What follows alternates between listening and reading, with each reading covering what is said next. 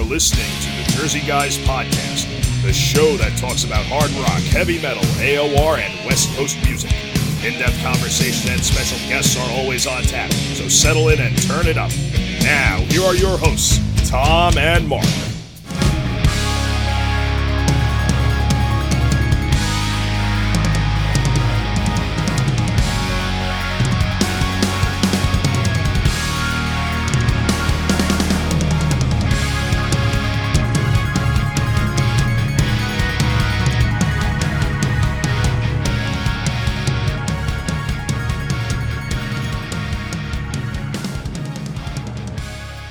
Hey everybody, Mark from the Jersey Guys podcast here. I'm here with my co-host Tom Coyne as always, and we're back today with a brand new episode.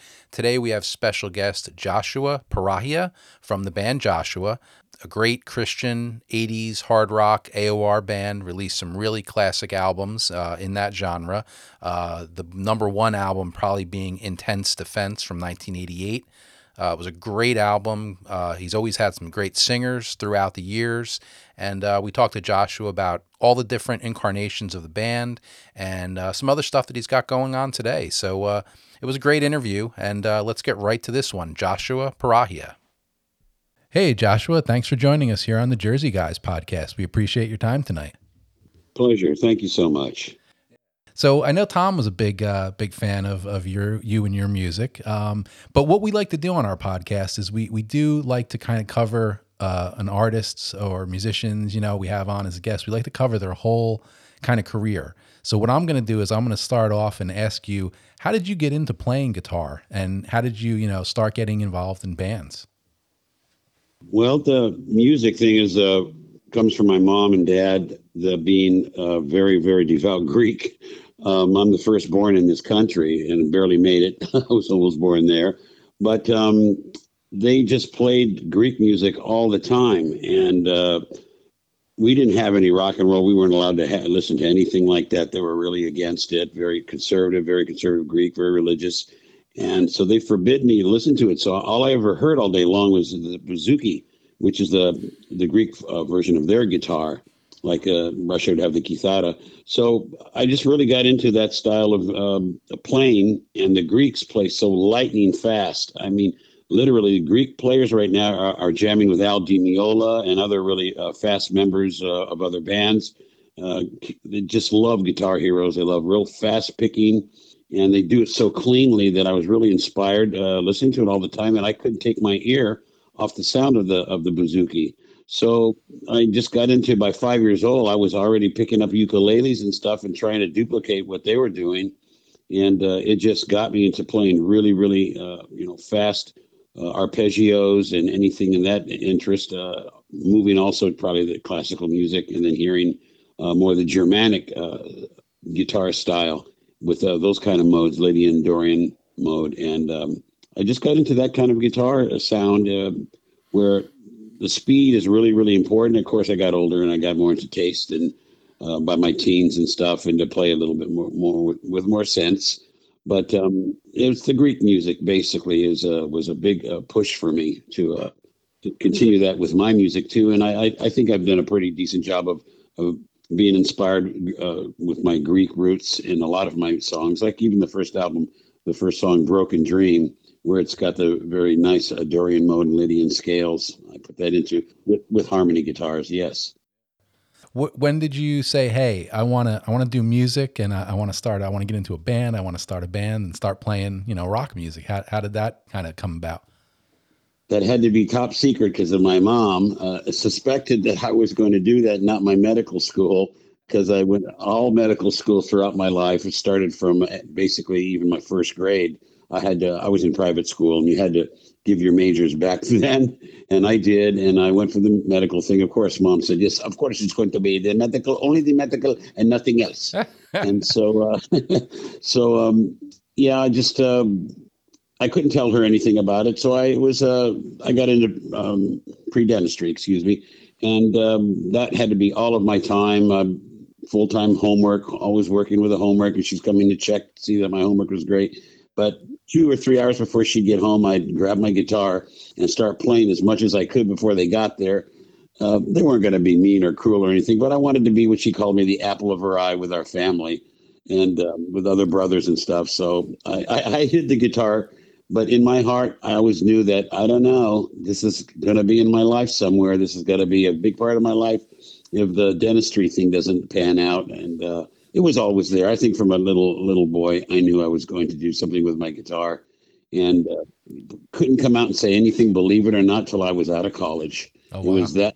Yeah, my mom, she cried for probably 3 or 4 days, nonstop crying. Yeah, when I told her on the phone, I didn't have the heart to tell her to face, Mom, I'm not going to be a dentist, Mom. I don't care for it anymore. It's not in my heart. And I didn't even get the word heart out before heard the most awful tear jerking crying from her, Oh, and wow. did break her heart. Yeah. So, but it was finally when they came to my first show as Joshua, they flipped. They didn't know how extensive it was, with the screens popping down behind us with all kinds of really nice graphics, and it's kind of cartoonish with hands in there. My brother got into some heavy stuff with making backdrops and lightning going through my fingers and stuff like that. We use that in our shows, and so she was just plastered watching the sound of the band, the music, the group members, how great the band members were, and I think that really got into both their hearts. They became my biggest fans. Nice. So talk about those early days. You were basically, when you started the Joshua band, you were on the kind of the LA circuit, right? Doing the club scene down in LA. Yeah, I was always playing guitar in little groups I put together just for money. I called it car money because I'm also fanatically nuts about cars. It's like 100% for the music. It's 95% cars, drag cars, anything that's powerful and loud. And I got into it mechanic wise. So I did hurt my hands a lot, but I still played. But yeah, just I would play gigs, outdoor gigs. I would book with members that you might have known, guys like Mark Dubé. He was with me from Survivor, and so a lot of well-known other bands. Probably leave their names out, but all the guys went on to big things. And we would play some shows, and they would all just say, give me $100, and I give each $100, and I kept the rest. We made 1,500 to 2,000 bucks a night in outdoor patches, like a truck patch we played at, and there was almost 2,000 people there, and so I did a lot of stuff like that. Yeah, I would just jam around and just start to get in my mind, is there a way that you can actually make a living and buy a home and and take care of a family with the music business? Because a lot of people would tell me, oh, that's the Beatles or this big band or that big band. There's no chance for anybody else. The music business is so small. How are you going to make a great living? And your family and all that. They're going to look at you to see that you want to be a success. And so I saw that there was money in something like this where I could take care of a family. And so that kind of pushed me in the right way, that I was always really good at earning a good living to take care of myself and pay my bills and go to college at the same time. And so I kind of did both. And that was the kind of the beginning of Joshua. I was only in one other band called Blind Al for a while, and a year and a half. And we didn't mesh with what their beliefs were and what my beliefs were. So I just, I thought in my mind, I'm going to start this band, Joshua, and we're going to do things the right way. And there's not going to be no drinking allowed or no this, no that. We're going to be just American apple pie, solid conservative music, and I'm going to have it my way, and I'm going to be the leader. And when anything naughty comes up, I'm going to put an end to it really quickly. And it always stood so powerfully in my heart before I even got born again. I mean, I was a Christian, as a Greek Orthodox Christian, but then it really changed when I got born again in '83, and I just decided to put it into the music too, because my first album is a secular album. I never hide that. The little bit of Greek Orthodox influence comes out in a message I wrote on there. This is dedicated to the glory of God.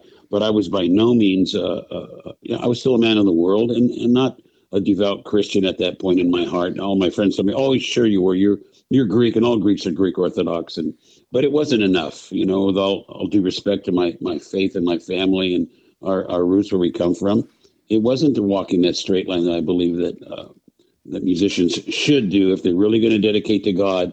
And I saw a lot of other Christian bands I will never mention that I don't think they have that at all in them. That they were walking the unsavory wire, so to speak. where I saw a lot of shenanigans going on, but they're hiding it. And I never wanted my band to be that way. I didn't want our band to be say one thing to get Christian money and Christians built-in audience that just comes running to you and they just think that you're God or a believer in God, but they're not really walking the straight line that you should as a Christian because other people see it and they're thrown off. And I never wanted to be that kind of a guy. I wanted to be straight through, and there's no drinking, no drugging, no carousing. Keep the ladies out of the band and all that stuff, and not on stage. And that was my big thing to start Joshua, and that made it the hardest part because, believe it or not, with the guys that we had in our group, I still had tremendous problems with other guys and their lack of stability toward the Lord in the Bible. I just think there was so much compromising, and I saw it in a lot of bands we played with, especially one in particular I will not mention, but they were doing some really naughty things, and they even played some jokes on us that were pretty mean. So that's when my heart, back in the '80s, early '80s, I started thinking: Are there any such thing as a Christian band? I mean, I know we're all human beings. I'm not judging anyone else, but it really is a responsibility because once I ran a suicide hotline, that really changed me. I see how kids are really got problems that are really tough and hard, and because maybe they didn't have the parents I had that were on me every second, and I loved it. In my face, yeah, toe the line, and you're not going to do this, and you're not going to do that. You're not going to go out at night and be with the bad peoples. So, it's I loved it. I loved it, and I just wanted to share that with other people that maybe they didn't have that kind of family. So in my heart, I just wanted Joshua to walk down that straight road. And it did cost us a lot of fighting. And that's why I had 6 different lineups in all the years. I don't think it's fair for people to say, oh, he's just a Nazi or something. No. But when it comes to the bad stuff, I just would tell a guy, you know what, I just don't think we're working out anymore. Yeah. And that's why, there's 6 different lineups in the band. Well, oddly enough, we've done recent episodes lately with quite a few Christian metal rock bands. We did Jerome Mazza, who was in the band Angelica. We did an episode with Holy Soldier. We did an episode with the band Mass. And we've had a lot of conversations about this. This could actually be something at the end of the episode we'll talk more about, because I always wondered who was real and who wasn't real. And I don't want to turn in the episode into, us say, but, like I always felt there was certain bands that were legit and certain bands it was a little bit of shtick and gimmick, to, Yeah, pull in that Christian audience. Like right. So it's interesting what you're saying, because it kind of ties in with these 3 different episodes we did with Christian artists where we did discuss all of this at length. Yeah. That's a good word, the shtick and the gimmick. Everybody who knows me well. I've really got a problem with it. I mean, if we're going to be called apart and even use the name Jesus in our mouths while we're on stage, my pastor Hal Lindsey, he taught me, watch out how you mix the two. Your job and your belief in Jesus Christ are 2 different things. You can share it if the point comes to do it, but you don't want to turn people off or slap them in the face. So, when guys are going out there and they are proclaiming his name, if you say anything like you're taking God's name in vain to sell an album cover or anything, come on. I don't think there's going to be any argument with any real believer and somebody who took the different courses I've been proud to take a lot of intense studies and anything that a Jesuit priest would even be expected to take, let alone going out there and saying you're a born again Christian and you believe in God, and then you just write anything you want. I hear bands that they sound like the Satan when they're and screaming and yelling. Come on. I think that's even compromising. And then, saying things, taking God's name blasphemously and putting on an album cover. Boy, I got my fighting boots out on that one. And that one really came back in my face to see how many people got angry at me for standing up against that.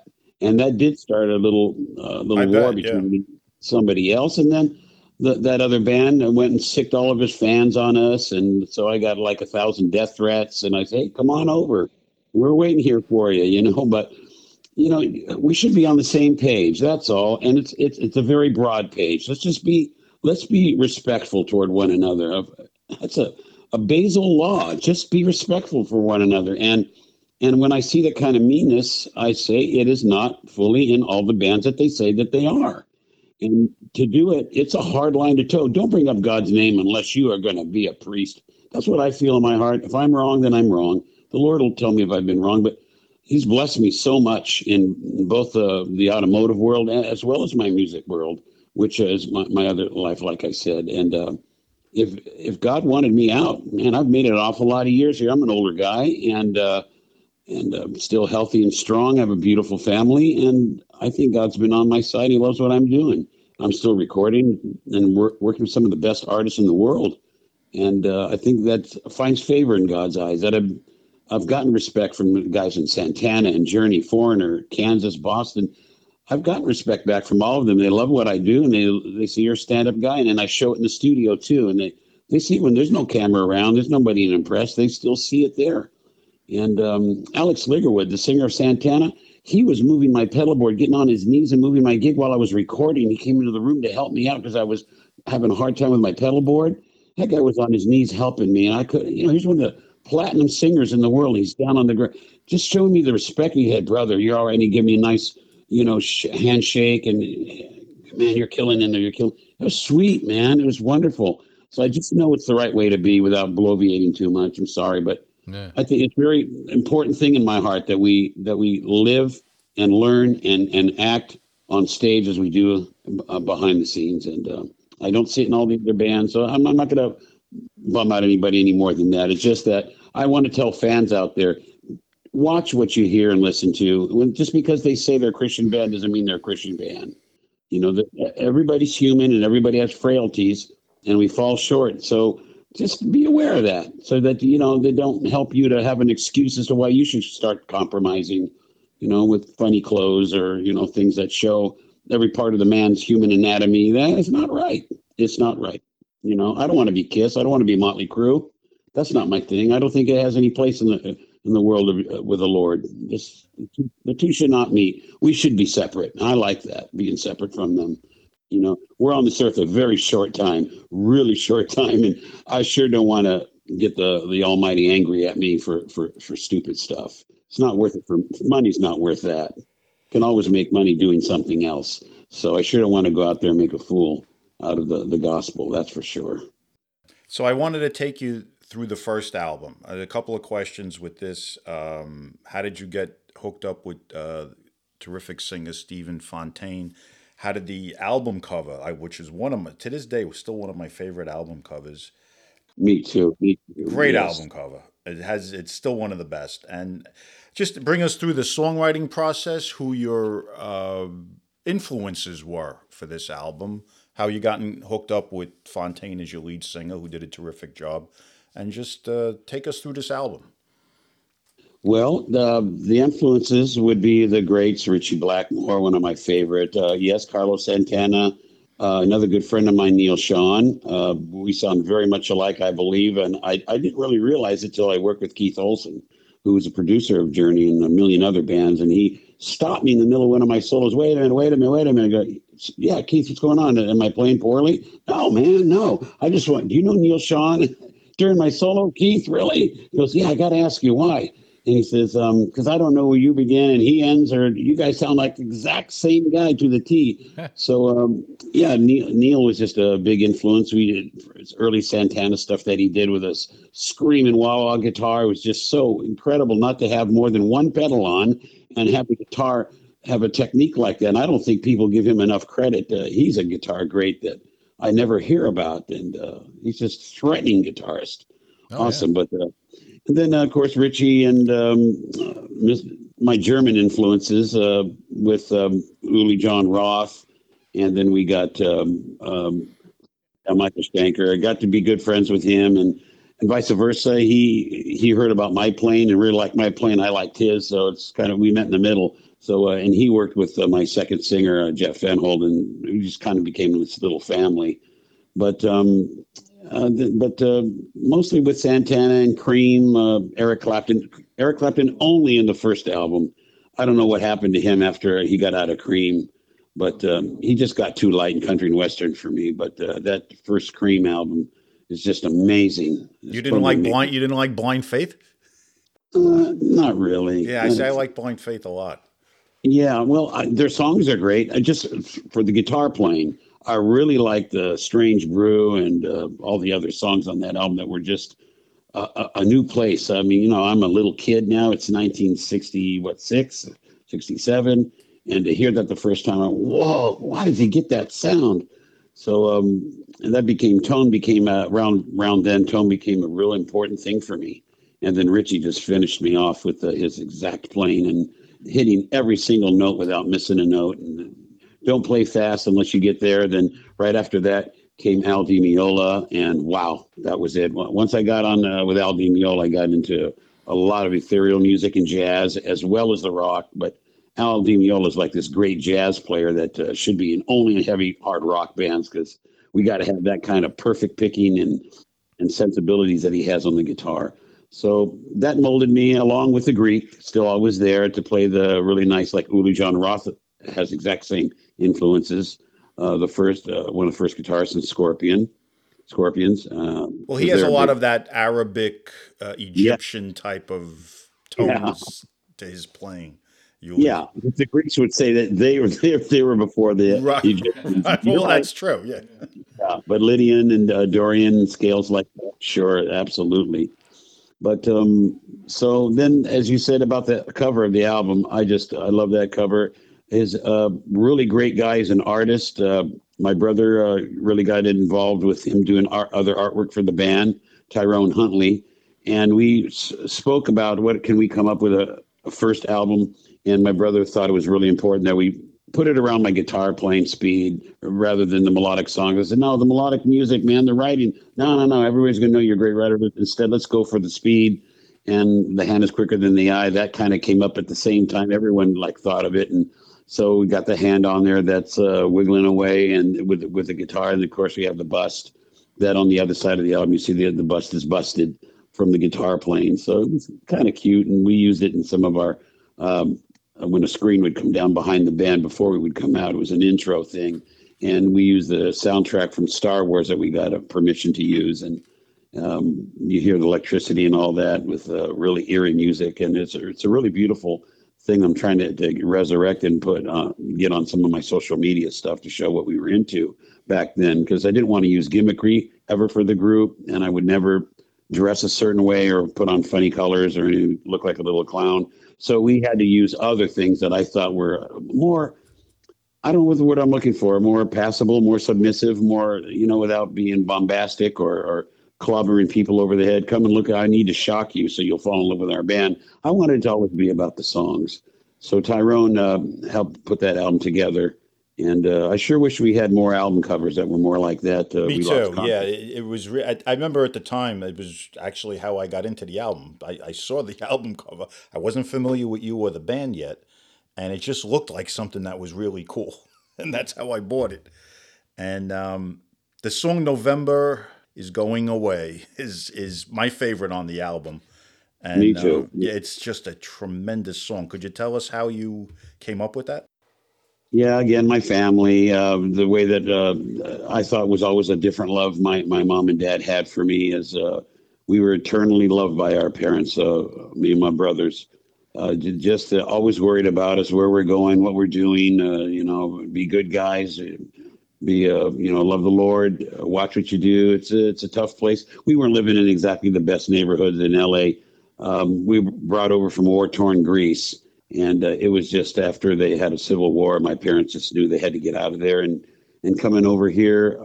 So they were worried that things like that can happen here, which of course not at all. But we were in a tough neighborhood, and they just wanted me to be nice and safe and not get into any dastardly things that could happen to somebody. And because of my relationship with my family and the love that I got, I thought what my mom and my dad did was more than just loving us. It was always just such a surrounding of where are you going, what are you going to do, this and that, and just be home at this time and don't do this, don't do that. So my life as a child was filled with love every day. That's where the song started. I had it already in the pre-chorus written first, and then just the rest of the song kind of went that way. It's something that really affected Europeans, Japan, Asia. They're into that kind of very philosophical, melodic, caring stuff, very just a nature of loving, giving.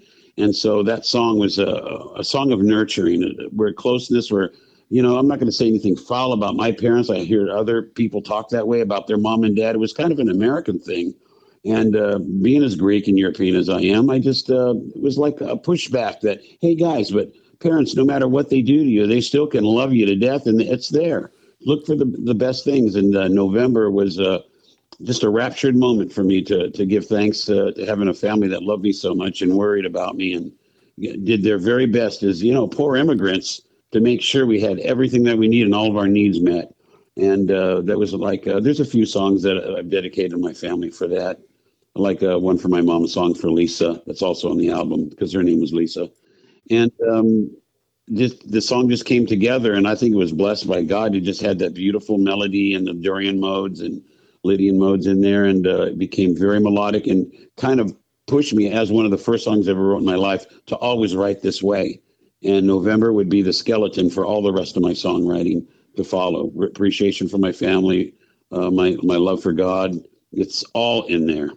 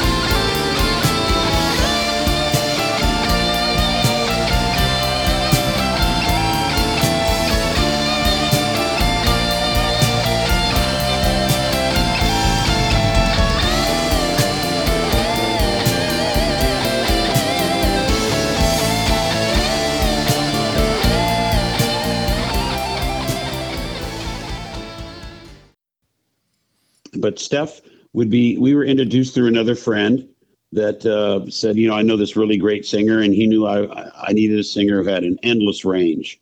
And Steph was that guy. All the albums, we had nothing but a hard time finding the right singer that could sing, double high C. And that was Stephen, without the voice becoming so thin that it becomes a screech, because I can't stand screeching either. So, but there's a lot of high notes in there on that album. That he does a great job on that album. He and 99% of singers, they just could not cut those songs of the range and the harmonies. So he was the only guy for us. And when we played with other bands, I mean, the other singers in very well-known groups that came out to do albums, you all know, like White Riot. Okay, I saw Kevin Dubrow stick his head out when Stephen started to go through his vocal routine. Oh, he was sticking his head out. Wow, God bless him, where Kevin is with the Lord, I'm sure. But he was sticking his head out going, wow, I got to follow, I got to do that, sing before this guy. Wow. So, Steph would go through these things, and probably he did it a little bit to scare all the other bands that were all warming up before us. And I just knew we had to have him, like all the other singers that I'd like to talk about tonight, because they're just, no matter how we got along, good, bad, or indifferent, they were all awesome singers. And I tip my hat to the respect that we recorded together and worked in a group together, and very closely till the very end. We were always very close. Now you've worked with some awesome singers throughout your whole career, so yeah, that's for sure. I was always surprised he didn't do more than he did in the hard rock realm. Yeah. He's been calling. He's called me 4 times a night. He's coming over Sunday again. He was with us last 2 weeks ago. But I'm getting back with all my old members. I don't know why, but I just have a feeling that they're either contacting me or writing me on social media, and so inviting them over and mending my ways with almost everybody. And like Michael O'Mara, who sang my fourth album, Chapter One, we went and saw him at a show, and we hugged.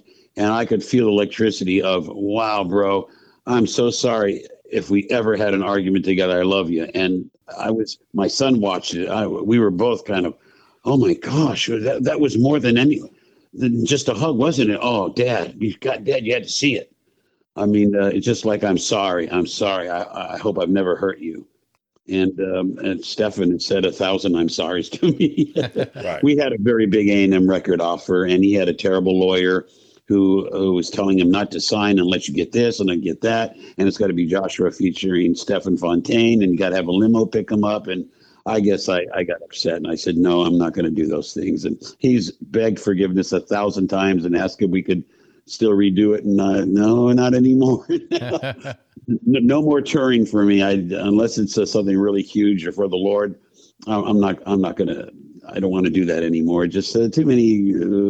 I'd rather pass on right now. I can leave all the other bands do it, but I'll still record, God willing, and put more CDs out, but no more touring. So album number 2, Surrender, you moved to another one of my real favorite singers, Jeff Fenholt. Could you tell me how that album came about and your connection with him also? that would be it started at Hal Lindsey's church, where I was a music minister over there. And I'm sure you've heard Pastor Hal. He wrote The Late Great Planet Earth and a lot of other books, Satan's Alive and Well. Yeah, I'm familiar with him. Yeah. So one of the associate pastors, Wayne Coombs, said, I got this really incredible singer, and you just got to hear him. I mean, he's just the best. Oh gosh, Pastor, it's okay. Thank you. I'll find a guy. You're a pastor of a church. Don't worry about the rock and roll. I think I got it handled. Now, Josh, I'm telling you, when you hear this guy, he did Superstar on Broadway. And wait a minute, what? He did Jesus Christ? Yeah. He was playing the lead role. Frank, the Weber thing? Really? He goes, I'm telling you, Ian Gillan's got nothing on this guy. Absolutely. And then he's telling me all these other, the good and the bad. Says, I got to meet him. I'm not worried about the bad. I can always pound the heck out of somebody if they're going to be too bad. And I'll get them straight and right. But he came over and he was magical. There was a little aura around Jeff. I go, oh my gosh, this guy is a real thing. He got the most beautiful voice I ever heard in my life when we met. And you should have seen the recording studio when he came there. The Ted Vigvari, who signed me up with his label and brought us into his studio, Studio Orange, and in Orange County. And oh my gosh, to see his jaw drop when Jeff starts saying, okay, go ahead, just run it. I'm already ready. And no vocal, no, nothing, just run it. And that voice was bellowing our songs. And I saw his jaw drop. He just, wait, where did you find this guy? Where'd you find this guy? Jesus Christ Superstar, bro. He's the real thing. And so Jeff and I became very, very, very close all the way till he died, of course, and destroyed all of our hearts. It was the worst thing to see a young man like him pass away. And I don't want to get into that right now, but just the way that he sang the songs and the texture of his voice and becoming close brothers. And then he had some problem with some other guys in the band. In Joshua at the time, and he wouldn't work with him, and I didn't want to fire anybody. He said, I can get the guys from Rainbow to join us. We can get Bobby Rodinelli on drums, and we can get Craig Gruber on bass, and we'll put together a real super group with all known guys, and they're pros on the road. Your guys that you have in your band, Josh, they're just, I don't know, they're just not what I think recording material kind of guys. And so not to put anything down on them, I stuck with our guys, and I begged him God's blessings. I couldn't do that. I was loyal to the guys in the band, especially we'd been together for years. I couldn't fire the band. So Jeff went ahead and started his own ministry, as you know, right. Went all over the world. But, when he was recording with us, a hero of mine that wrote The Cross and the Switchblade. I don't know if you ever heard of Nicky Cruz. Not familiar with him, no. Famous author and a reverend now, and he was sitting in the seat, a book that I read 100 times from school, grade school, and he's standing there with a big, beautiful smile on his face, jumping up and down as I'm doing my solos. So it was a really remarkable time recording with Jeff and doing the Surrender album. It's beautiful. It was magical. It was just, from a church pastor brought Jeff into my life for a lifelong friend for me, and always called me whenever he had anything go wrong in his life. I need to talk to my Christian brother, the only one who understands me. So it was a real honor for me to get that close to Jeff. Now, around this time, did you have Ken Tamplin in the band at some point? There was the problem. That was the problem, Jeff. That I won't get into, but Jeff had a problem with him, and another member we had, Rob Rock, had a problem, which they became buddies later on, which I'll never understand when they were working together. But I don't know, having two lead singers in the band, and there's a little bit of conflict going there, and it would go from Ken with Jeff and then Ken with Rob. So yeah, we had Ken with us for a little while, and I'll say nothing bad about Ken. Ken's a fine guy.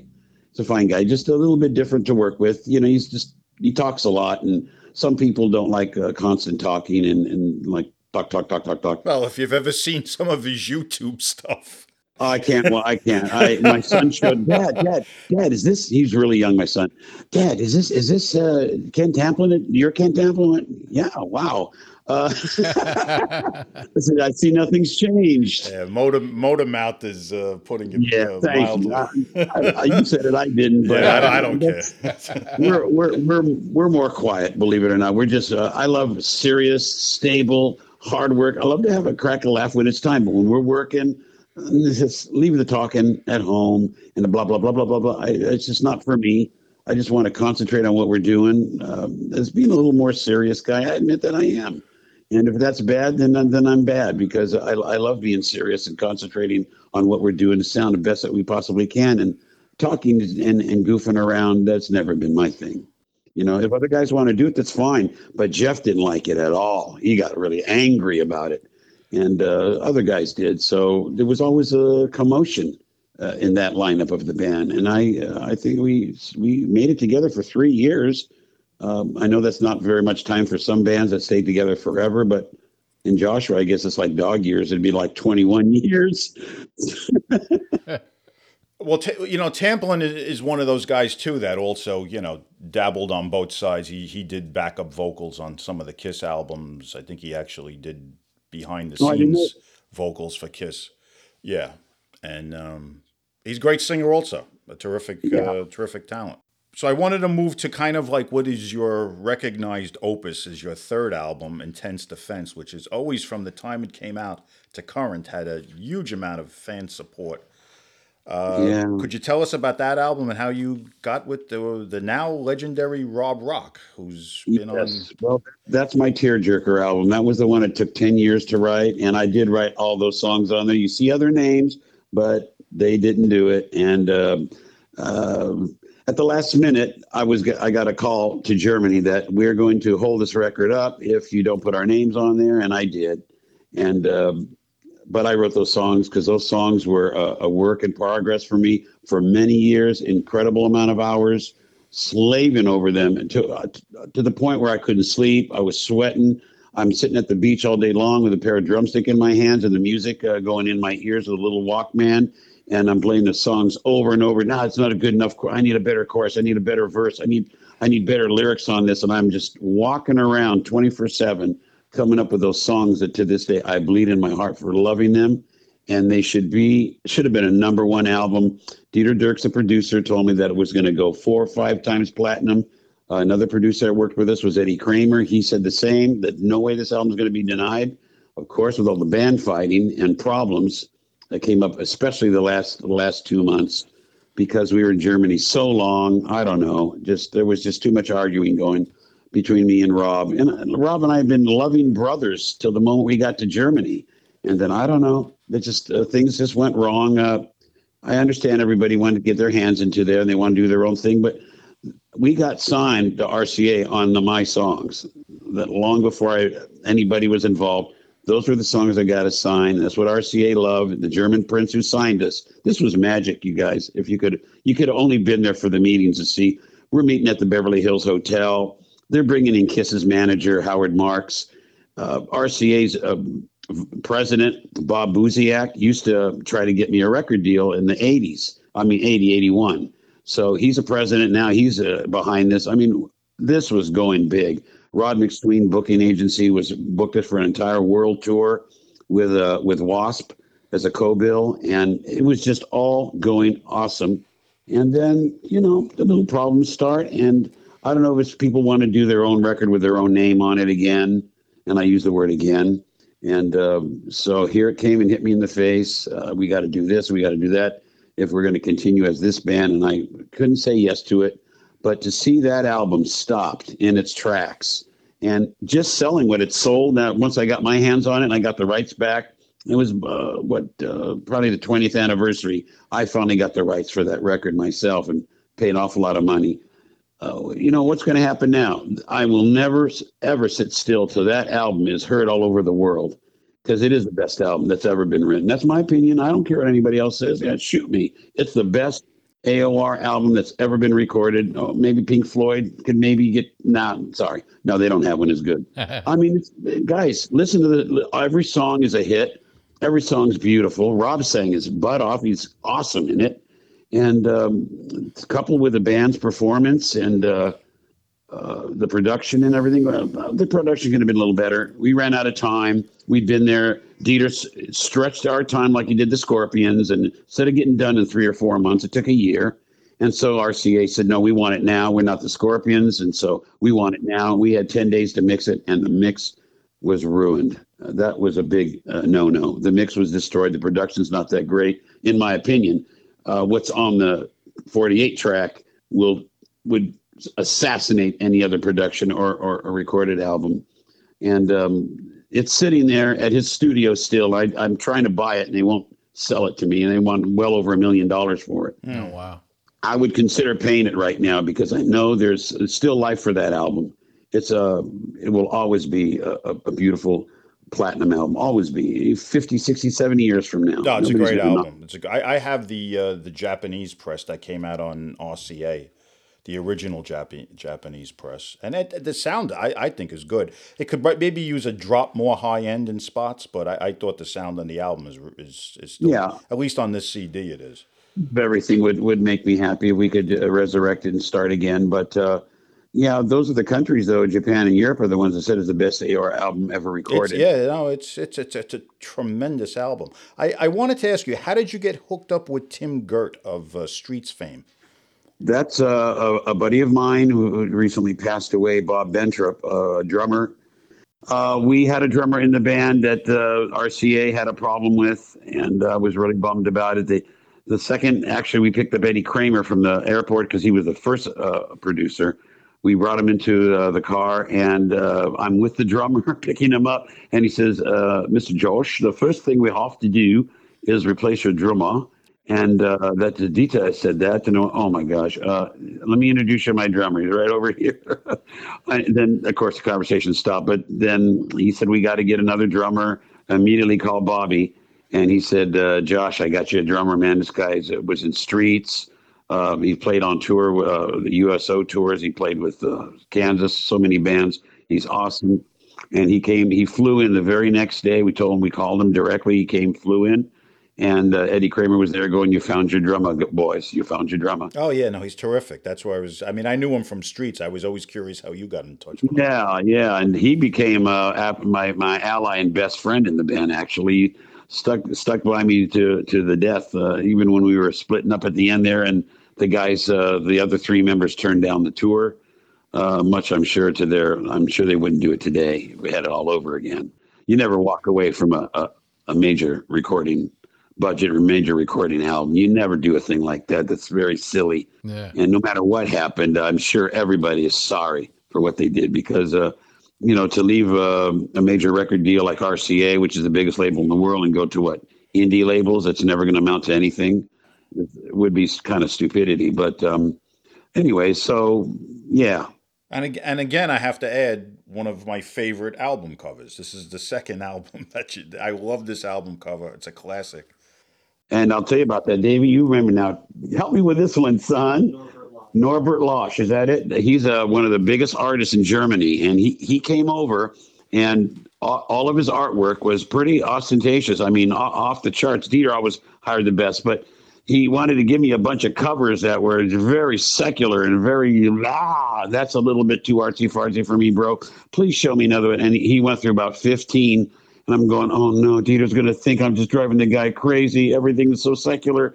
Oh, and I got to get in an argument with Dieter about the cover of the art. And you didn't have to put the Lord on there and a cross and everything, but I know that's what Dieter's going to think. Mm-hmm. And finally, the last 15th picture he shows me, what do you think of this? And there it was. And I just, oh my gosh, that's it. Yeah, it's that's tremendous. what we're talking about. Yeah, I'm a huge fan of the eagle, the bird. I love. Yes, that, I am that too. imagery, That's you know? that I am as well. There's a whole story behind that. I don't know if we're going to get into it tonight, but the Eagle, it started from, of course, the first album because I'm a patriot to the max. I love this country with all my heart.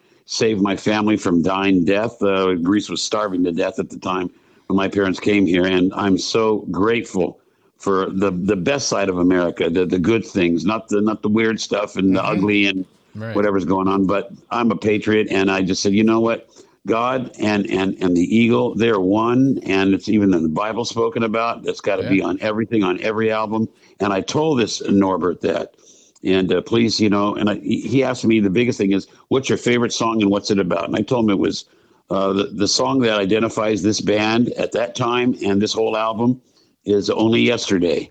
And then we'll tell you what it's about. And I got in depth about what Only Yesterday is, how America used to be a strong, powerful, unified country, so conservative. So watch old movies, and you will never understand when you see movies today. You see, oh, Manny, you're swell. Gee whiz, Robbie, thank you. I mean, okay, we don't have to be cornball, but that's the greatest country in the world. Right. Okay, whatever we're deluding to, the bottom line is this was the greatest country in the world, and I love that part of America, and it's so godly. And just when I was in Europe, everybody, oh yes, all Americans, you all believe in God. Yeah, we know. Yeah, that's right. Like it or lump it, baby. So I just had to unify the two together, and he did it with Only Yesterday and how America's falling, and it shows the eagle chipping away. You can see that's being from sin, and on the other side is the naked man sitting there. I got that from Christians. Oh my God, you don't like it? It's got a butt, and you put up with other Christian albums that blaspheme God's name. Oh my gosh. But anyway, so the butt stays, as Dieter said it, because I told him, can you just take the crack away? He goes, no, the butt stays. We were arguing about that, but no. So and because of man, the eagle, being representative of America and its military, you see the weapons on the eagle and all that. Absolutely. And I stand by that. Only yesterday we were strong. Where has it gone? Yeah. And please don't continue in the way you're going. And we're all going to be very, very sorry because where much is what God is given so much blessing, much is expected, and nobody's been given the blessing. We've never had a war on our shore where we fight another country. Never, and besides Civil War or Mexico, whatever, we've never really had any war here. And so that's the ultimate blessing to have two oceans protect us and not have a natural enemy north or south. So we should be and every mineral in the world is here. And the Germans can't even get helium. They've blown up a bunch of balloons, and we got helium everywhere. I know. And they had to use hydrogen explosives. We're so blessed. Please thank God every day you are where you are in the greatest country in the world, and don't keep doing Only Yesterday because you're going to be sorry. Yeah. And so that's the cover. I'm sorry if I went on too long, but not at all. That's okay. We're first of all, we're with you 100%. Yeah, we are sure. both patriots and God-fearing men ourselves. Yeah. So amen. We are with you 1,000% and have no problem saying it. Right. Oh, thanks a lot. And so Only Yesterday became the call for me, and in that album too. And oh my gosh, I think about those songs in that album and the magic that when we were there recording and we were given a Mercedes to drive anywhere we wanted and to go meet management companies. We had 3 gourmet meals a day. We were staying in the Scorpion Chalet. We each have a maid. You know what I mean? I mean, it's like it was magic. How can we argue? I don't understand. I was just there, doing what the Dieter told me.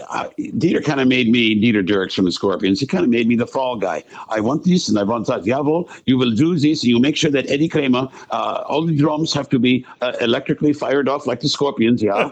And, it's okay. So I'm doing it. And then, of course, the producers, you're the producer, but I'm just telling you what Dieter wants and you better do it. And he goes, well, I'm going to do what I want to do. And he's screaming at me. He runs out in the middle of the night in the snow. Oh my gosh. And now the band's all looking at me. I'm the bad guy.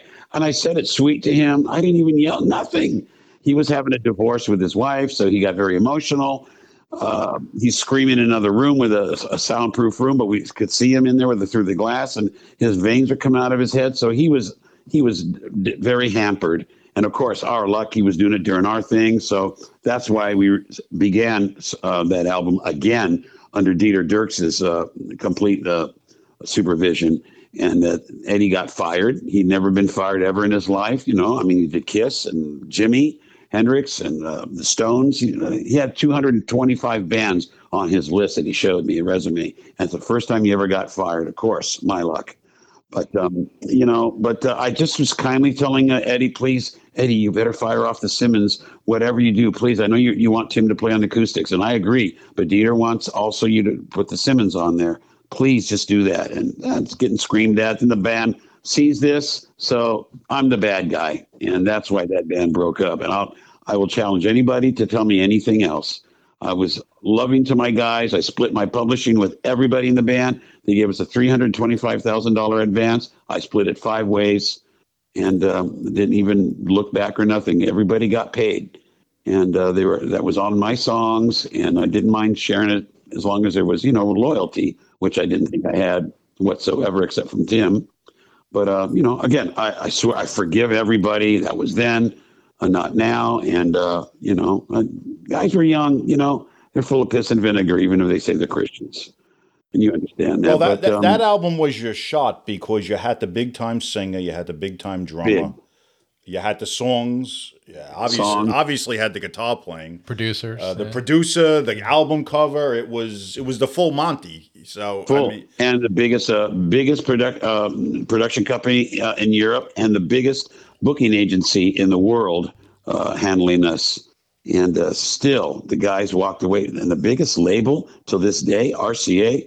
Yeah. And we couldn't keep it together to go out on the road. And as me and Tim, both 100%, when we were asked by Howard Marks, Josh, you going to go on tour? And I went, absolutely, ready to go. He asked Tim, quote from Tim, ask him, my bags are packed, Howard. I'm ready to go now. And then the other 3 guys, well, I'm going to do what Rob is going to do. And then the other guy, is that other band called Wasp, the keyboard player? Yeah, they have racks and stuff on stage. I don't think I want to go with them. Well, I was going to say, what were your thoughts and feelings about that at that point when you say, hey, we're offered the Wasp tour? What did happen? I witnessed to Blackie. I heard he's relapsed, but he accepted Jesus Christ and became a Christian. I said, what we're going to do? We're going to witness to those guys every doggone day till they admit the Lord Jesus Christ is their Savior, which Blackie did. And said, and we've done it to other bands. I have anyways. Lots of other bands and got them felt the power of God, and they've changed their way. Another band that we played with was Medusa. They went out with racks and stuff. I just told them you can't use those when we play together, but you leave all that stuff down, and then we can go out and play together. But all you do is you witness, and you just show other people, teach them. Maybe they didn't have a mom and dad to help them. To be a good witness and show it from your heart with love. Don't be a jerk about it. Don't be arrogant. There was a time before I think I met you when you didn't know the Lord whatsoever till you joined Joshua, and you were that way too. So give the next guy a break, man. Go and teach him. There's no reason a Christian should tell a secular guy that we can't be with you. We're better than you. That's not true. Yeah. Well, you're right. At that period, Wasp had, Blackie Lawless, I should say, had changed his songwriting approach and his stage. They took a lot of that, what was going on stage off. It was the Headless Children period. And you could tell he got much more serious and introspective with his songwriting. Yes, at that absolutely. time. Yeah. I actually think that's the best album. We were just talking about that recently. So what I wanted to ask you is, so now you have this really big band that you thought was going to make it, and it kind of morphs into, is Empire or Jaguar? Well, yeah, Right. I wanted No, to ask you about Yeah, that. Mark yeah, has I'm some glad. Thank questions you. about that. I hope everybody hears this. There was never an Empire. There was never a Jaguar. We didn't play one show under those names. It was just to keep a little piece in the band because there was such irrevocable damage done to the name Joshua on the third album. To have all the things that we just discussed together, all of that power, and a $1.1 million deal. I think it's the biggest deal in the history of LA, other than Van Halen. I don't know. I don't think they had that much, but RCA made it very clear to me we had the biggest budget in their history for a freshman band for that label. And even though we were together by 8 years by then, they still consider us a freshman deal for RCA, anyways, even though it was our third album. And they said they didn't give that kind of money to Elvis or any of their other acts. The Scorpions, they didn't get anywhere near the money that we got. It's always been in my heart is, wow, what a blessing from God that I will take that to my grave. We've outdone the very best. And we did it with our little nobody band, Joshua. It's great. So anyways, the word got around. This is their third album. They broke up again. They're bad luck. The guitarist is the leader. He must be a Nazi or beats his guys up, which has never happened. So we couldn't keep the name, and everybody's coming up with names, and they were ridiculous, all of them. And so, okay, to keep peace in the band and the new lineup I had, I wanted to show the guys, all right, what do you guys want to call it? Call it what you want. The five poops, the five stars, and the dingleberries, whatever. Fine. But by the time we get a deal, I didn't tell them it's going to go back to Joshua again. But my attorney Stan Diamond, he was the biggest attorney signing record deals all over LA at the time. He told me to also do the same. Just cover up for a while. Whatever you got to do, change it back to Joshua the second you sign the deal, whatever. But at least if you have a deal, maybe the guys in your next lineup won't run away. And I know I'll be really careful. And I found a great band in that fourth band. All the guys, I love them to this day. They're my best friends. It's just that at the end, we were together, 7 years, and there were so many problems with the recording industry by then. We're talking the 90s. It's the death of. Oh yeah, 95 to 2001. Don't let anyone else fool you. I know everybody in the biggest signed bands, and they're hardly making money. So there's only 10 bands. They're, the Stones or the Beatles, anybody that was in the Beatles, they're making money. And maybe Bon Jovi and two others. Nobody else is making the kind of money that I can live in Redondo Beach and keep my home and pay for my kid and my insurance. And nobody's making that kind of money. And I know all my ex-members are all broke. They can tell me what they want. I know nobody's making any money, not in the music business. That's why I tell you what, I'm with my son with exotic cars because we like to have a nice life now. Enough with just sacrificing for the music. Now, it's time. I'm older. I want to have the nice things I didn't have before. And so I just said, fine, whatever, guys, let's just do this thing and you call it what you want. So, of course, with the internet, that went out everywhere. There was no Empire. There was no, I don't know, we had 100 other different names. We put it out. I let them put the CD out, but I quickly changed it just as soon as we got interest in the band. I put it right back for the real label. It went right back to Joshua Perahia. I didn't want it to be, but then the label actually told me, you know what, with the internet now, there's 1,000 Joshuas, in case you haven't been noticing. Everyone's using that name. The confusion's ridiculous. So please add oh, no, man, I just wanted to be Joshua, please. And I can't put the money into the group and have confusion.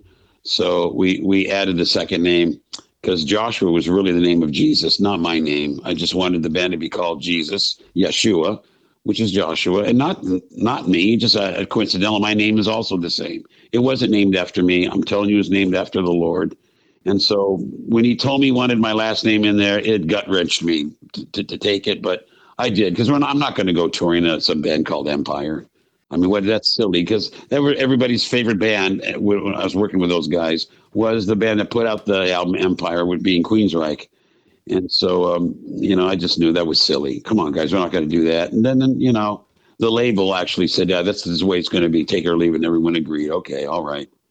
So then we went back to that name. So, no, it's always been either Joshua or Joshua Perahia. And No big deal other than that. So then on the follow up album, Something to Say, then right, it was your full name was the band, Yes. right? Which is a terrific album. If you could tell us a little bit about some of this, you had some big name singers on this album. The songs were terrific. Well, it's another Moneybags album. It had M&K Records, was actually M&K, the audio company that was putting out these $10,000 5.0 systems, 5.1, Miller Kreisel.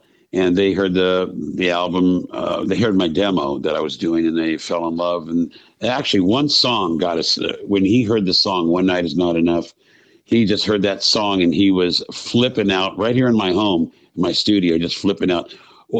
Whose song is that? Well, it's ours. I wrote that. You wrote that song, and it took me 15 minutes to convince him. I promise you, I wrote that song. No, that's a songwriting couple, or Brian Adams, or somebody who's been doing it for 50 years. There's no way you wrote that by yourself. And so, I'm not sitting here bragging forever, but to find somebody who was that freaking out over the writing and stuff, I knew that I had to work with Ken Kreisel and Kreisel Miller. And so he took us to the best studio, Goodnight LA, with Keith Olsen, who did everybody, whoever had a platinum record, from Sammy Hagar to Heart to White Snake to with the biggest album I think in the world. I think he worked with Fleetwood Mac, the Fleetwood Mac album. I mean, to see all of that stuff there hanging all over his walls, platinum albums 10 times. And he's the one that said, I want an album full of ballads. I went, ask me anything, Keith. Please don't ask me to do that. We got to have some rockers. And he said, nah, I'm telling you, my name's going on there, and rock and roll is dead. I hate to tell you the bad news. Metal, rock, 80s is dead.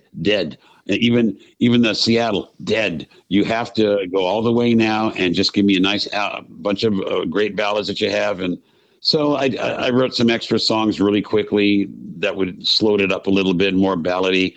And if it was a rocker, it would have to have a pretty long periods of breakdown to where Keith was happy. And he was happy with everything I wrote. So that was very put together last minute. It was very rushed.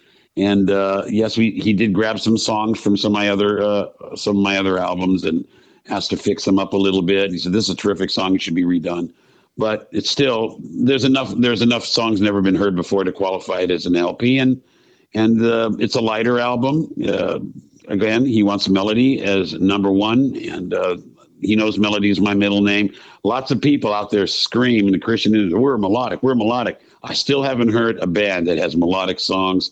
I ask everybody, send them to me, please. I'll be glad to help you out, show you here where it's not this, and that's where you lose the melodic. Show you by the 1, 3, 4, 7 theory that I have about how you get a melodic song. And how the bouncing ball, like if you used to listen to Mitch Miller, there was a TV show way back in the 60s, and the bouncing ball, it has to be sing-songy. You can put big drums and get the boom, boom in there, but to do the melodic, there is a very special way that the human brain breaks things down to melody and sweetness, and not harshness or just blues or just ramming notes down your throat. There's melody. And that's the secret to Brian Adams, secret to Journey, Foreigner, Boston, Kansas. I'm still waiting for a Christian band to come out. And for me, I'm sorry, don't mean any insult to anybody, but show me that you are in the league of bands like that, because that's really special music, the secular bands that have got heavy hit songwriters, Fleetwood Mac. You got dangerous writers on there, the Beatles. Listen to the music and see where you guys are deviating. You're not really finding that beautiful climb where the song has a half tone down, or now you're going a double tone or an octave up where it should be. And then with a monstrous singer, because that's what you always need as part of the equivalent, you have to have that singer like Rob, like Fenholt, like Stefan, and to hit those notes to be able to do that full four octave range. And then you got your melodic formula. It's ready to go. And I still haven't heard any band with those beautiful songs it's my taste anyways. I thought Whiteheart had a period of time where they were there in the early to mid 90s. That would be one Christian band that I would say was really putting out some high end albums at one point that comes to mind. Okay. I trust you. I bet you it's great. I bet you it is. It's just that for me, when there's a whole album, I cannot stand filler songs. If I ever have a filler song, one of my songs that I thought was a filler on my fourth album that I didn't want to put on there was Right on Target. It's a real heavy motorcycle-y, powerful song. And I said, no, I had to fight with the band. The whole band voted against me. They all wanted it on there. I wrote the song. Guys, I was joking around. I was actually kind of making fun of what I thought LA bands sound like. No, yeah, you got to have it on there. And they all went again. And the producer went again. He said, yeah, no, it's cool. You need an energy song. Oh, yeah. Why did I do that? I was just kidding, guys, really. But it's just not my thing. I want be no fillers. And they all got to be just beautiful. Just, that some country will call me and say, can we have it for our national anthem? It's just got to be something like that. Really, really awesome. And too many bands maybe they have one hit on there. It's hard to write hit songs. I mean, the one hit wonders. There's so many bands out there, even secular, they only have one great song on the album. They got signed on the one song. Yes, sure. Absolutely. It's very hard to write a really great song. So people have attacked me for, how can you talk like that? Oh, you're just mean. No, I'm not mean. It's just that tell my brain to be happy when they hear it, because guys are always playing me their songs like, oh my God, have mercy. That's horrible. It's not pretty, man. More Than a Feeling is beautiful, or, it's something, anything by Journey, Never My Love, something that's just beautiful, man. It knocks you out. Highway Run. It's just, from the second you heard the first notes from Steve Perry's mouth, oh, that's awesome. And then how about the Scorpions? Do they ever write a bad song? All of their music is ostentatiously beautiful, because that's how. Up to about 1986. No. I don't know. I don't know about after that, but I'd be It's a Savage Amusement. The reason why we were so late going into this because of that last album of theirs with Dieter, yes. But they had some other songs, though, that... they had radios. I mean, I'm a big 70s Scorpions guy, a Yuli freak, so even their stuff into the early 80s, as much as I did like it, I didn't feel like it was on par with the Yuli John Roth stuff, but that's just me. So I wanted to talk to you about Mark Bowles. We had him on the podcast a couple of months ago. Great guy. One of the best guests we ever had. A terrific guy. I love him. I love him. How did you get hooked up with him on the Resurrection album? Again, Bobby Bentrup, my buddy who passed away, he told me, I played him my demo, and I said, man, what do you think of this guy? And because I don't know what to do. And he goes, oh, Josh, you can't use that guy. You're known for your best singers. You can't use this guy that went on tour with you. Here, I got a guy for you. His name is Mark Bowles. I went, yeah? And he said, let me play this. He played it on the phone. I go, oh, my gosh, on the phone. I could hear it. Oh, my God, really? You don't? Oh, yeah. I'll turn him on. You'll be glad. At least you can do something. Give him bless him with something. And there's more than I can do. And you got a deal, just, And so I offered Mark the gig. And for Intense Defense, for the third album, it was between Mark, without a doubt, and also Rob Rock. And, I didn't know Rob at the time. So I don't want to say how we voted, but the band was split. And so, anyways, I always wanted to work with Mark. And so he went on and did an Yngwie thing anyways. I guess it was after that. But then I just thought again, when this album came out, I said, you know what singer can I use that's got the fat, thick voice, but got the killer high end? And the only voice I could think of was Mark. And I did an audition, and believe it or not, there's a lot of singers. I'll never say their name, but everybody tried out. Everybody tried out for this one. And I'm talking guys from big sign bands. I'm talking to Jimmy Jameson from Survivor, and I got guys from Australia, if that brings up any ideas, and other people I shouldn't say, but guys that have been in Rainbow and Sabbath and whatever. Mark just always stuck out to me. So he came down, and we worked the whole arrangement out with him, and I just had to have him on this. And oh my gosh, that album. Yes. Mark just took it up 1,000 other notches. Yeah, he did. He's a terrific singer and a terrific guy too. Yes. And the producer even said to me, he goes, Josh, I hate to say it, but what, nothing bad, right? Wynn Davis, Wynn did everybody also, and that came from this area, Motley Crue and Dawkins and whatever. He says, I know what you're going for here. You wanted Dio in the band, didn't you? Why? Well, I'm telling you, Mark here, and he's tapping a pencil on his soundboard, And my son was with me as a witness. He's in the room, and he says, he's better than Dio. I went, oh, well, they're both great. They're both great. How can you say it? Say it. He goes, no, no, no. This man is better than Dio. How did you find him? He was freaking out. And this is a guy who's heard every band that's ever come out of LA, from Y&T to whatever. And he was marveled over, Mark. Well, you also had Scott Warren involved in that project. Scott right? Warren from talking from about Sabbath. It Dio. wasn't Dio, yeah. Yeah. Yeah, it was in Dio and Sabbath. He played in Black Sabbath off the side of the stage. Yep, he did. That's right. But he gave me a lot of sounds from those bands. I asked for them specifically. So I said, maybe some of those sounds can do some of the Lord's work this time. I would chide him a little bit, but but bring a little bit more Lord in your life, Scotty. And so, he was wonderful. He was an awesome player, double harmonies with me, and I would do because we were running out of time. So I just, instead of seconding my guitar, I said, come on, you jump in here with me. And we did this, and he was right there with me on every note. So, he's a remarkable player. Nice.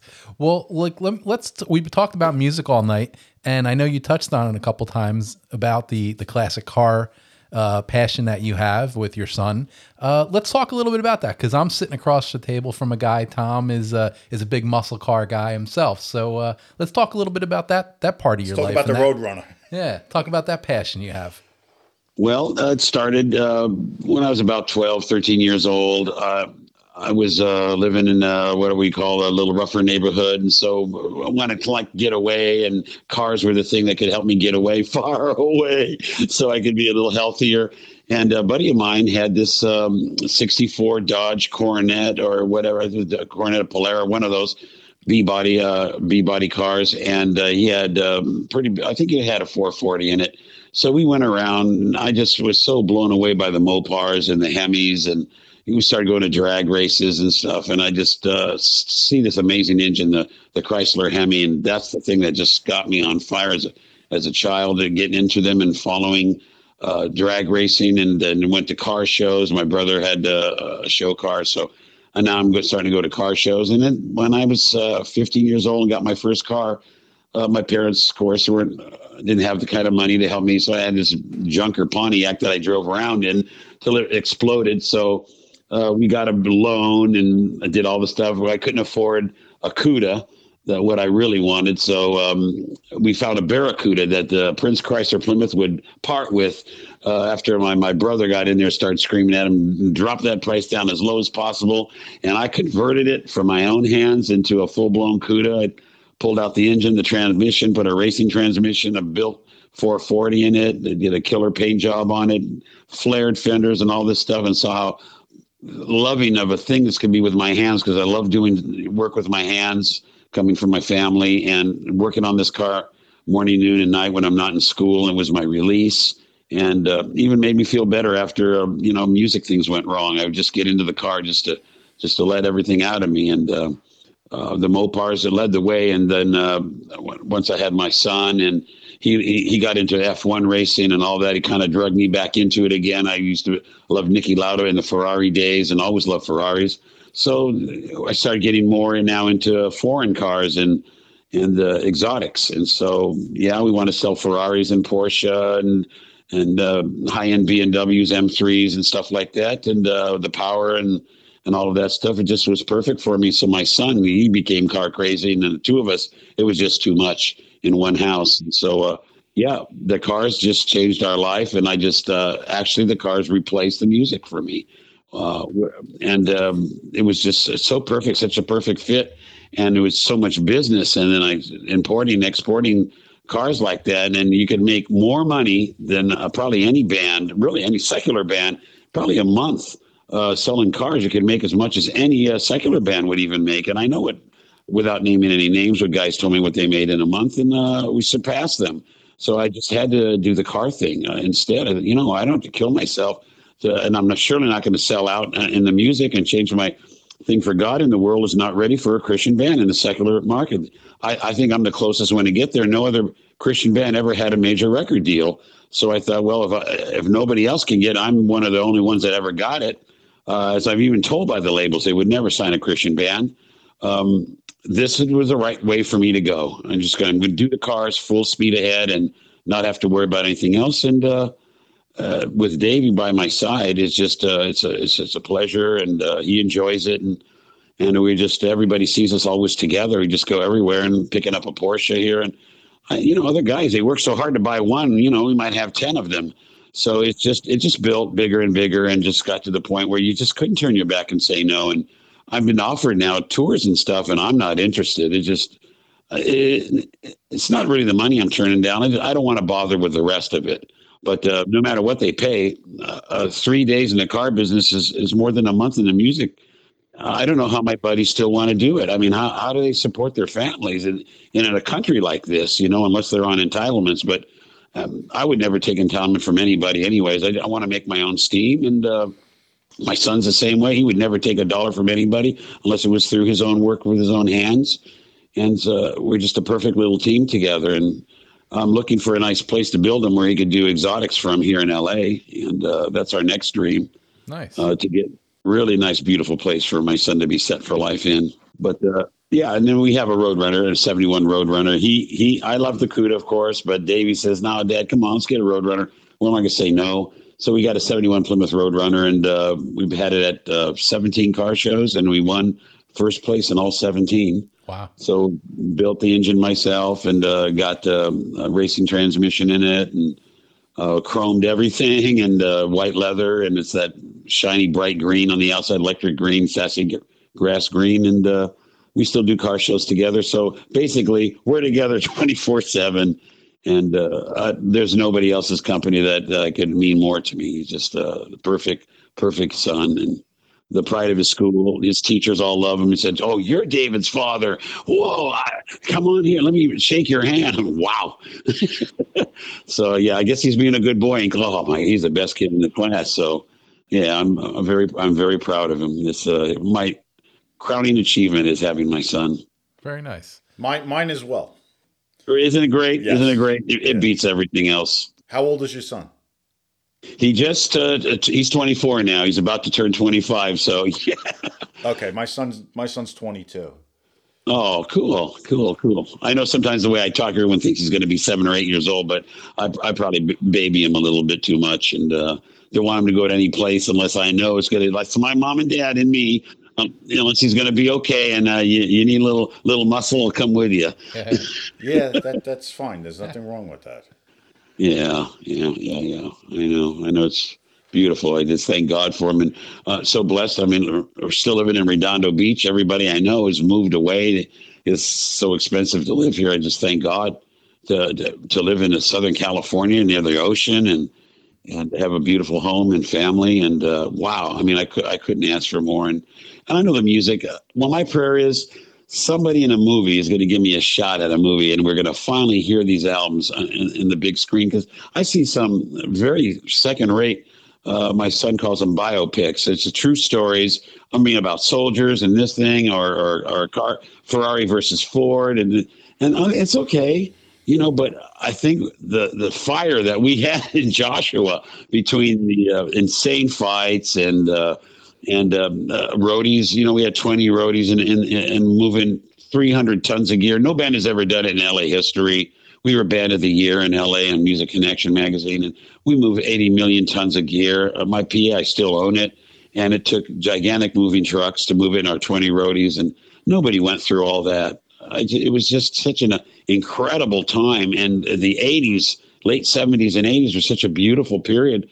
Not the video era that we have now, but everybody that loved music, concerts, KLOS radio, and you had a rainbow thing with what band that you loved, and those days are gone. It's completely gone. Completely gone. Yeah. So when I see it all over media, social media, wow, what are you guys doing? Are you still live at home with your mom and dad? How can you do that and pay your bills? I mean, certainly you can't do that. Pay your bills and live in Southern California? I don't think so. Because wow, everything is so expensive nowadays, and so you got to work hard, and I don't want to live poor. I'm a spoiled brat, I guess.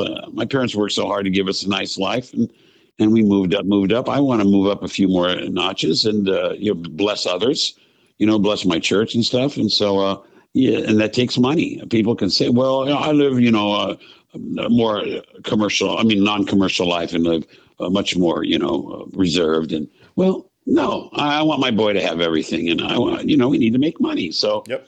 thus the car. So, God forgive me if we don't worship money or anything, and I don't like when I hear people talk about money making and becoming rich and all. That's nothing to do with me. But we're doing what we love, and that's the best thing. If you're not working, if you're doing what you love. Right. And Exactly. so, and I'm with my son. So, yeah, amen. Yeah, definitely. Yeah, that's great stuff. Well, Joshua, hey, Tom and I really appreciate this time tonight. Great conversation. Hope you enjoyed it. Oh, I And did. yeah, it was great talking to you, and we appreciate it. Before we let you go, anything coming up? I know you said you're kind of not in that headspace anymore, but anything musically that might be happening? Yeah, I'm still writing songs. I'm just trying to come up with something that is still viable. I don't want to write things that no people want to listen to. And I want to write, with the Christian world, they're already saved. They're already, I'm hoping and praying that everybody's listening to Christian bands. They're already going to churches and stuff. And so I want to go to the sick. I want to go to the seculars that never heard of God and write for them. And because they're the ones that need the most help. And they're the ones that are important to me. Not somebody you already know, where a lot of Christian bands I know, they just play in churches and they go to church type of facilities and go to church shows. And that's fine. But for me, I'd rather go to a full on secular place and which I saw work with our band. I saw it happen throughout all Europe, where we took these really dark festivals and we turned it into light with our music and proclaimed God's name. And we didn't get anything thrown at us because the songs were happening. And that turned everybody over. So, yes, I'm working on songs right now that the secular world would like, and they will tolerate the little things that I do throw in there. It's very clearly about the Lord. And everybody knows that I'm into that anyway. So, yeah, I'm working on some stuff right now that I hope can turn into either a movie or a special album. Okay, great. Well, Nice. where can people keep up to date on your happenings? Do you have a social media website? Yeah, social media, that's the best thing. I'm probably more into what Facebook Meta, whatever they call it. I would put any postings there if something's happening, or in Twitter or in Instagram. Okay, great. All right. Well, hey, Tom and I, again, we appreciate it. And thanks for your time tonight. My pleasure. God bless you, both of you guys. Thank you so Take much. care. Yes, you too. Thank you. Bye bye. You betcha. Bye bye, guys. Take care.